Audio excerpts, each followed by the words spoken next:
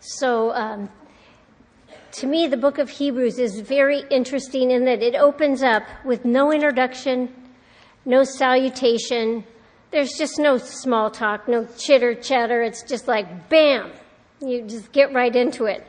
And as Trudy pointed out last week, the letter is written to Hebrew Christians who have received Christ, but because of the persecution that they received, they were considering, maybe I'll just go back. It was just easier to worship Him, to worship God in that setting, into their Old Testament sacrifices and the keeping of the law.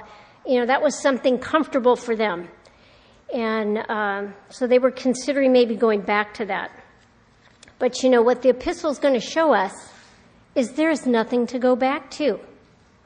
You cannot be saved through the law, through the sacrifices. It's only going to be in Christ.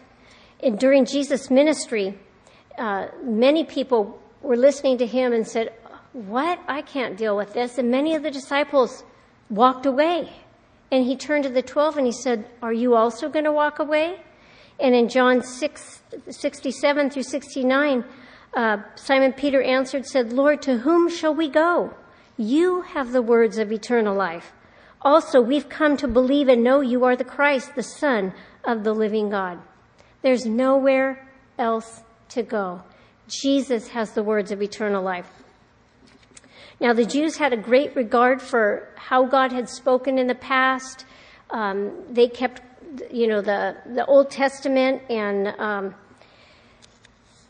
they regarded the prophets and the angels that God used to do wonders in their history. And so tonight we're going to look at how Jesus is revealed to be better than the prophets, verse 1 through 3, and how Jesus is revealed to be better than the angels in verse 4 through 9. And one of the things that is just so important is keeping the proper perspective of Jesus in our lives. And this is what the author's doing here. In verse 1, he says, God, who at various times and in various ways spoke in time past to the fathers by the prophets, has in these last days spoken to us by His Son, whom He's appointed heir of all things, through whom also He made the worlds, who being in the brightness of His glory and the express image of His person, and upholding all things by the word of His power, when He had by Himself purged our sins, sat down at the right hand of the Majesty on high. Now, those are some pretty tightly packed truths of Jesus. So we're going to unpack those a little bit right now. I love how the book starts out. God. That's it. Kind of like Genesis. In the beginning, God. There's no explanation. It's just God.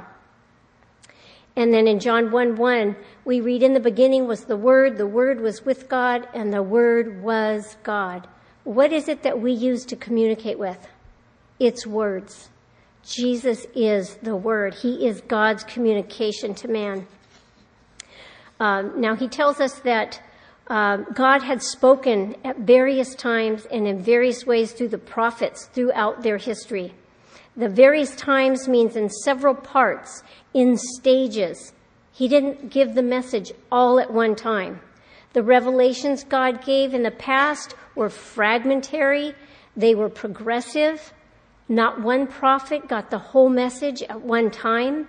So it was like putting things together as you learned about God's message. He also spoke in various ways.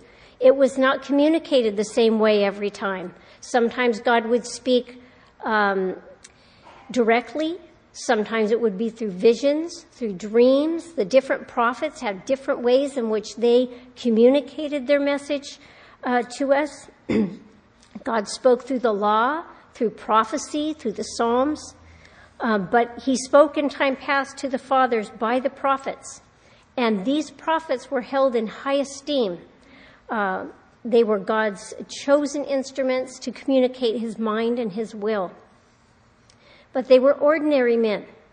I love it that Amos was a fruit picker, and so it gives us hope, doesn't it?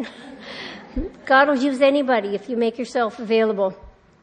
But now he used different people in different ways, ordinary men, to do extraordinary work.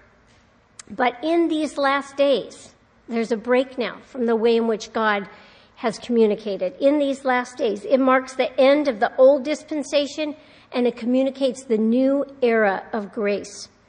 The long ago period was a time of prediction and preparation for the Messiah's coming. But these last days are a time of fulfillment and finality, because Jesus is God's final word to man. Now, in these last days, God has spoken through his Son, and Jesus has fulfilled all that the prophets had spoken of. Jesus didn't come with a message, he was the message. As the Son of God, Jesus' position makes him distinct from the prophets. He has a character and a nature distinct from theirs. He has an intimate place with God. God enables him to reveal God perfectly, that relationship that he has. John 1:18 says, "No man has seen God at any time. The only begotten Son who is in the bosom of the Father, he has declared him." This is the closeness of God the Father and the Son. And because of that, he is able to express God's heart and mind perfectly. I love Jesus when he ministers to the disciples on the road to Emmaus. You know, Jesus has just died and they're confused. Well, all our hopes were in Jesus. We were just hoping he would be the one, and I don't know what happened. And Jesus comes alongside in Luke 24:25 through 27, and he says, "Foolish ones, slow of heart to believe in all the prophets had spoken. Ought not the Christ to have suffered these things, to enter into his glory?" And beginning at Moses and all the prophets, he expounded to them in all the scriptures the things concerning himself. Man, wouldn't you like to hear that study? He took all of what the prophets said, all the prophecies, all the messages, and related them to his ministry and to his work. And so God has spoken to us by his Son. Jesus is a better revelation. He is not just a prophet, a good leader, a teacher. There were many prophets. There is one Son.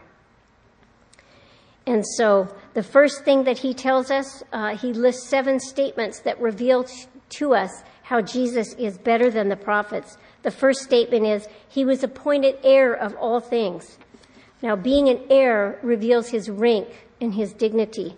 This statement relates to him being the Son, because a son is the natural heir to the Father. So Christ then inherits all things that belong to God. And what does God own? Everything. Everything. He is King of kings and Lord of lords. Psalms 2:7 through 8 says, "I will declare the decree. The Lord has said to me, you are my son. Today I've begotten you. Ask of me, and I will give you the nations for your inheritance, the ends of the earth for your possession." So all things in creation then, because Jesus is the heir, pass to Jesus. He owns all things in creation. And through redemption, he has purchased each one of us as his personal possession. You've been bought with a price by the precious blood of Jesus. But the amazing thing to me is I've been bought with this price. I belong to him. But what does he do then? He shares his inheritance with us. We are saved out of poverty of sin and brought into the enduring rich estate of the Son of God. He shares all he has with us. He holds nothing back. I think about how people are destroyed when it comes to the inheritance of a family. You know, I remember when my mom died, the lawyer telling me that he was working with a family. One of the sons was the executor, so he had all the money. He took it all to Vegas, spent it all. Nobody got anything. So that won't happen to us with Jesus. We can be assured all things in creation belong to him, and he shares with us. Romans 8:16 and 17 says that his Spirit bears witness with our spirit that we are children of God, and if children, then heirs, heirs of God and joint heirs with Christ, if indeed we suffer with him, that we may also be glorified together. And no one can squander this inheritance for you. 1 Peter 1:4 says that our inheritance is incorruptible, undefiled, it fades not away, and it is reserved in heaven for you. Cannot be squandered, cannot be diminished. Everything that God wants you to have, you will receive and partake with him. The second thing he tells us is that Jesus was the agent of creation, through whom he made the worlds. And that phrase means, or the ages, time, eternity, as well as the universe. He made all things, not just the worlds, but everything in it. Colossians 1:16 through 17 says, "For by him all things were created that are in heaven and that are on earth, visible and invisible, whether thrones or dominions or principalities or powers. All things were created through him and for him. And he is before all things, in him all things consist." He is the creator and the upholder of all things. John 1:3 tells us that all things were made through him, and without him nothing was made that was made. Nothing is self-derived. Evolution, a lie. He created all things with purpose. He wasn't just seeing what he could throw out there. Everything he has created is with purpose. And that purpose is to bring him glory. As creator, he is the sovereign ruler of all his creation. Revelations 4:11 says, "You are worthy, O Lord, to receive glory and honor and power, for you created all things, and by your will they exist and were created." Isaiah 43:7, this is one of my favorite scriptures. "Everyone who is called by my name, whom I have created for my glory, yes, I've formed him, I have made him." God has called us. He has created us for what? For his glory. For his glory. And in Colossians 8:6 says, "Yet for us there is one God, the Father, of whom are all things, and we for him, and one Lord Jesus Christ, through whom are all things, and through whom we live." Because he has created us personally, we're responsible to him. We're indebted to him. He watches over us. He's personal. He isn't a God that created you and just, there you go, live your life. No. He's personally involved with every aspect of your life. He wants you to glorify him. He wants you to call on him, come to him. He has created you for personal relationship, for fellowship. He's your personal creator. He knows each of us, fashioned our hearts. He knows and understands our thoughts from afar. He knows our habits, our fears, our concerns, our weaknesses, our strengths. Each one of us has been fearfully and wonderfully made, created by him and for him, to bring him glory. And that's when you're going to be happy, ladies, when you bring him glory, when you live your life in such a way that you honor and glorify him. The third thing he tells us about Jesus is that he is the brightness of God's glory. Now, the Hebrews were familiar with the glory of God, called the Shekinah glory in the Old Testament. And that glory was seen over the tabernacle. It filled the Holy of Holies. The glory of God was over that mercy seat between the cherubim. And sometimes they would be ministering in the temple, and the glory of God would just fill the place so that the priests could no longer minister. They would be so overcome by his presence and his glory. That's awesome, isn't it? I want to be overcome by his presence and his glory.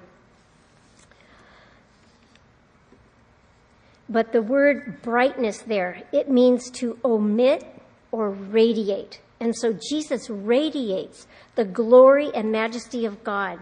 He radiates God's character, his nature, the majesty of his divine perfections.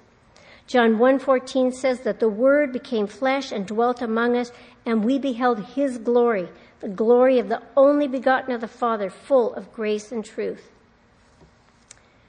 And Jesus was the brightness of God's glory. And what did he say to the people in John 8:12? That he is the light of the world.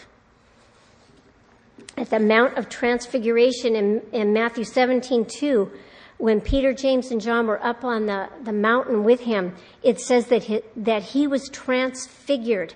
He was changed into that glorious form. And it says his face shone like the sun, and his clothes became as white as light. I couldn't even imagine what that had to have looked like. I mean, they were obviously so dumbfounded because Peter couldn't get a hold of, how do I handle this? Maybe we should make these booths, and overcome. Jesus is to the Father what the rays of the sun are to the sun. We cannot see the sun. We see the rays shining out from the sun. And so Jesus is the radiance of God's glory. He's the outshining of God's person and his character and his attributes. It's impossible to separate Christ's glory from God, just as it's impossible to separate the rays of the sun from the sun. I think about Moses. And Moses said, Lord, I just want more of you. I want to see your glory. And God said, oh, you don't know what you're asking. No man can see the glory of God and live, the face of God and live. He says, you just stand here in this cleft of the rock. I'm going to hide you there. And he hides Moses. And God passes by. And what Moses sees is the afterglow. And you know what that does to Moses? Just from that little bit of the afterglow that he saw, he became so filled with light that they had to put a veil over him because the people couldn't take looking at him. So transfigured by just being around God's glory like that. Jesus has also radiated God's glory into our lives. 1 Peter 2:9 says, you are a chosen generation, a royal priesthood, a holy nation, his own special people, that you may proclaim the praises of him who called you out of darkness into what? His marvelous light. God has called us into his marvelous light to partake and see his glory. 2 Corinthians 4:4-6 says, whose minds the God of this age has blinded, who do not believe, lest the light of the gospel of the glory of Christ, who is the image of God, should shine on them. For we do not preach ourselves, but Christ Jesus the Lord, and ourselves your bondservants, for Jesus' sake. For it is the God who commanded light to shine out of darkness, who has shone into our hearts to give the light of the knowledge of the glory of God in the face of Jesus Christ. All of us who have received Christ, the glory of God, that light has enlightened our lives. It shines into our darkness, and it brings his light. And so Christ reveals God to us personally. It's not just out there to the world. It is Christ who reveals God to us personally. Fourthly, he says that Jesus is the express image of his person. The word express image carries the idea of an engraved character or an impress made by a die or a seal. Kind of like in the old days when we used to write letters, and you would put a wax seal, and you'd take the seal and stamp it, and you'd get that imprint. It'd be the exact image that you had on the seal would go into the wax. And that's what he's talking about, that exact image, the exact expression. the likeness, the precise reproduction in every respect. So Jesus is the exact representation of the very substance of God. He expresses God's nature in an exact and perfect way. God so loved the world that he gave his only begotten Son. And Jesus demonstrated that love on the cross. See, he exactly portrayed the love that God spoke of. He performed, or he demonstrated it on the cross. John 14:7-9, Jesus said, "If you'd known me, you would have known my Father also. And from now on you know him and have seen him." And Philip said to him, "Lord, show us the Father, and it'll be sufficient for us." And Jesus said to him, "Have I been with you so long, and yet you've not known me, Philip? He who has seen me has seen the Father. So how can you say, 'Show us the Father'?" Jesus said, you look at me and you're going to see the Father. But just as God had sent Jesus to represent him, so he sends us out to represent him in this world. We are to let our light so shine that people will see the good works, the things that we do, how we live, and they'll glorify God in heaven. We represent him. It may not be exact like Jesus does, right? We have a few flaws. But still, we are to yield ourselves to him, to surrender ourselves, that living sacrifice, wholly acceptable to God, which is our reasonable service, not being conformed to this world, but being transformed by the renewing of our mind, that we might know that perfect and acceptable will of God and live our lives that way. The fifth thing he tells us about Jesus is that he upholds all things by the word of his power. The word upholding has the idea of maintaining and sustaining. Colossians 1:17 says, "He is before all things, and in him all things consist." The NIV version says, "In him all things hold together." So he's not just the creator, but he is the sustainer of the entire universe. He holds everything together. And how does he do this? By the power of his word. Just as he spoke the worlds into existence, that's how he sustains them. Every atom is filled with positive charges that should repel each other. Like magnets, you get the two positive ends together and just have to really work at keeping them together. They should just come apart. But what holds them together? Jesus. By the word of his power, he holds everything together. What should come apart is held together by him, by his power, because power belongs to him. By the power of his word, the dead were raised, diseases were healed, food was multiplied, wind was stilled, and the waves were stopped. By the power of his word, hearts are healed. It is by the power of his word that we are saved. We are encouraged. We are helped. We are strengthened. We are guided. We are comforted. We are sustained. Just as he sustains the universe, he sustains our lives. He is the one that is able to keep us from falling and present us faultless before his throne with exceeding joy. Jude 24. Psalm 55:22 says, "Cast your burden on the Lord, and he shall do what? He shall sustain you."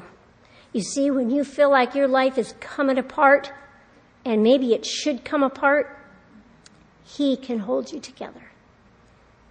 You can't hold you together. He can do it by the power of his word.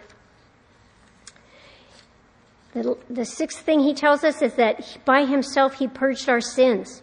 The author now turns from who Christ is to what he's done. And he reminds the readers that Jesus has purged our sins. The word for purge means to cleanse, to make free from the defilement of sin, to free from the guilt of sin.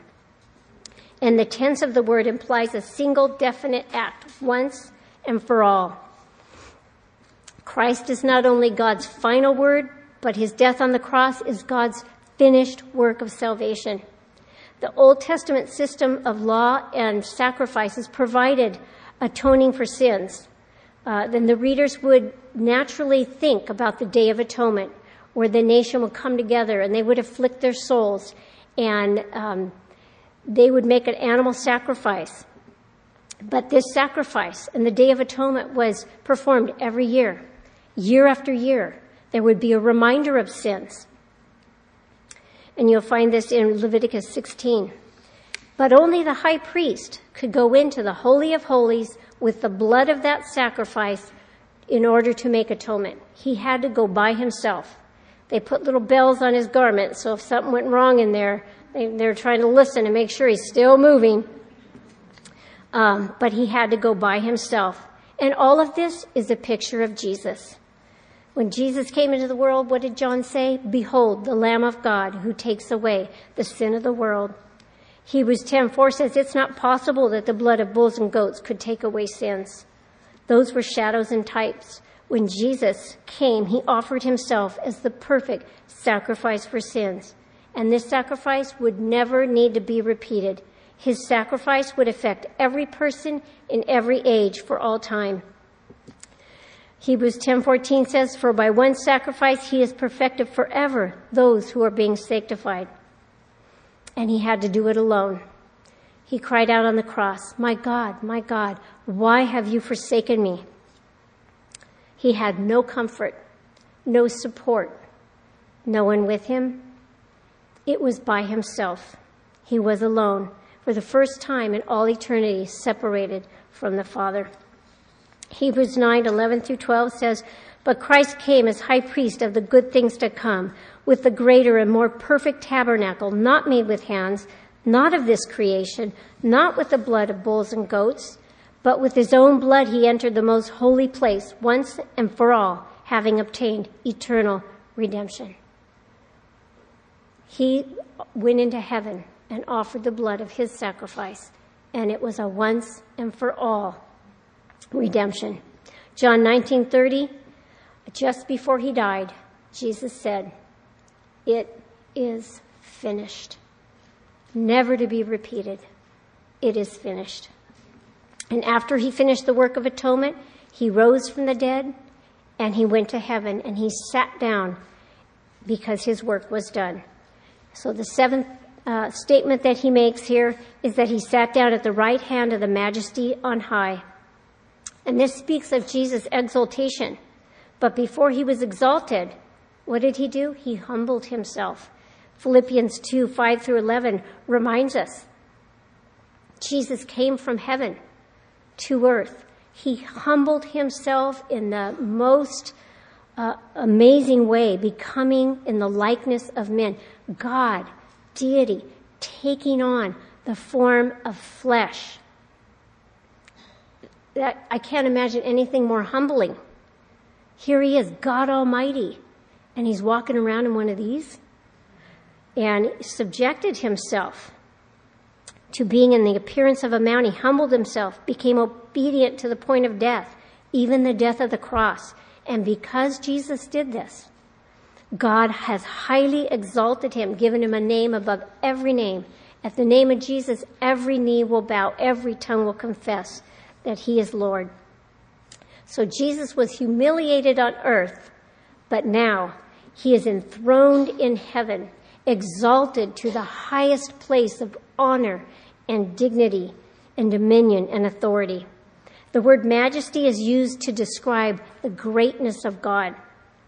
He's comparable to no other. So what Jesus did was resume that place of glory and honor and dignity that he had with the Father.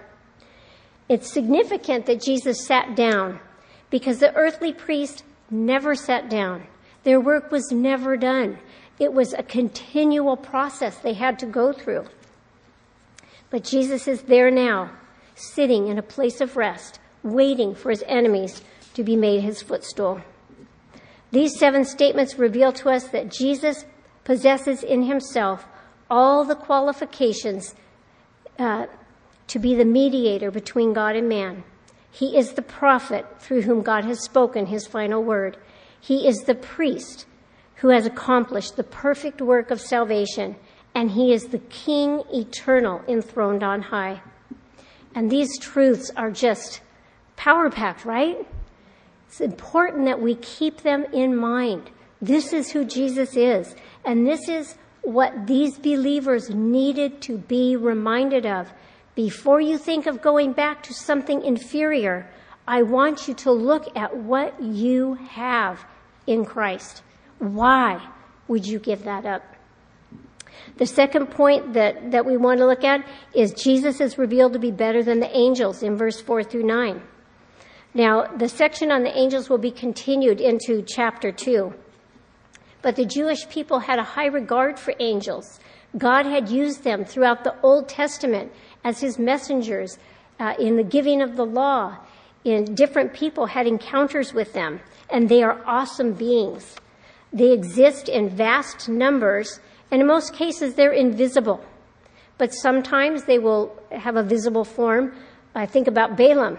Remember that angel was going to just destroy him, and the donkey kept sitting down. He kept beating the donkey, and finally his eyes were opened. Oh, all right then.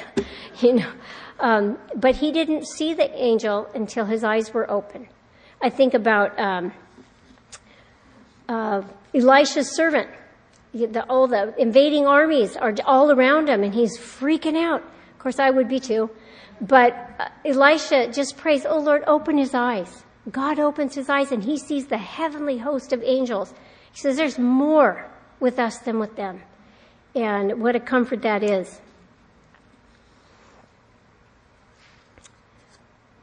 So angels are used by God to communicate his message, to minister to God's people, to administer God's judgment, and they continuously worship God. They are awesome and amazing beings, powerful beings, but they're inferior to Jesus. Hebrews 1, 4 through 5 says, having become so much better than the angels as he has by inheritance obtained a more excellent name than they, for to which of the angels did he ever say, you are my son, today I've begotten you, and again I will be to him a father, and he shall be to me a son? Well, the answer is none. The word for better here means more useful, serviceable, more advantageous, more excellent. He is better than the angels by the nature of his name. It's unique to him. God has not called any angel his son. This belongs to Jesus only. And it speaks of the rank and the relationship that Jesus has with God. No angel was ever given this title. Job 1:6 talks about the angels coming together as the sons of God in a collective unit. But never has one angel been called out and given a title, the Son of God.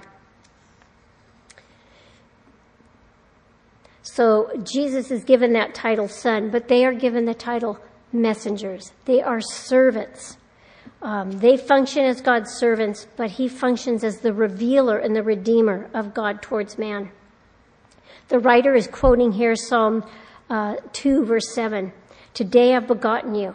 And this takes place in the resurrection.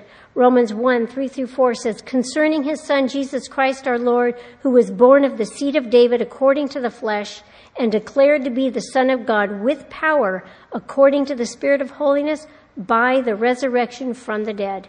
The resurrection from the dead was like an exclamation point after Jesus' name, the Son, exclamation point. And Paul speaks about this as well in Acts 13:33. God has fulfilled this for us, their children, in that he has raised up Jesus, as it is also written in the second Psalm, you are my son, today I've begotten you. So like I said, this is like God's exclamation point on Jesus being his son. The second quotation is from 2 Samuel 7:14. And this quote has to do with the Father's relationship with the Son as the heir of the throne of David. Originally, it's spoken of David, but prophetically of Jesus. And it marks a difference between the Father's relationship with the Son and his relationship with the angels. He is the Son, and they are the servants. He is better than the angels by the nature of his office, we read in 6 through 7. But when he again brings the firstborn into the world, he says, let all the angels of God worship him. And the angels, he says, who makes his angels spirits and his ministers a flame of fire. The word firstborn there means first in priority, importance, and rank. It is not first in chronological order. Colossians 1:15 says, He is the image of the invisible God, firstborn over all creation. The word firstborn means He is the preeminence. He is before all of them, not in order. The angels, in comparison, were created by Him and for Him. He's not among them. He's not their peer. The quote here is from Deuteronomy 32:43. And God had commanded the angels to worship Jesus. And this they did, if you read the Christmas story in Luke 2:13. Glory to God in the highest, on earth peace, goodwill toward men. And in Revelations 5:11 through 13, record them, holy, holy, holy is the Lamb who was slain.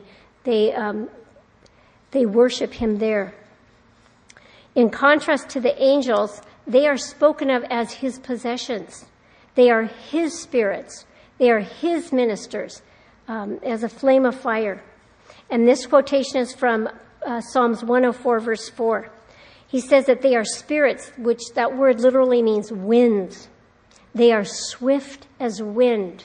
They're invisible. You don't see them. You see what they do maybe. But they are swift as wind and powerful as fire. After the fires that we've seen these last couple weeks, talk about wind and fire and the power they possess. This is what he's speaking about with these angels. They are sent out to do God's work. Fire can also refer to judgment, and we know that the angels are often used in bringing about the judgment of God. In Egypt, it was the angel of death that went through and killed the firstborn. Sodom and Gomorrah, the angels came and they called down fire and brimstone. Think about the book of Revelation. There they are blowing the trumpets, and judgment is coming. They pour out the bowls of God's wrath. And so they administer judgment as well. But the point is, the angels are the servants of God. Just like wind and fire are subject to God, they do God's will. So do the angels.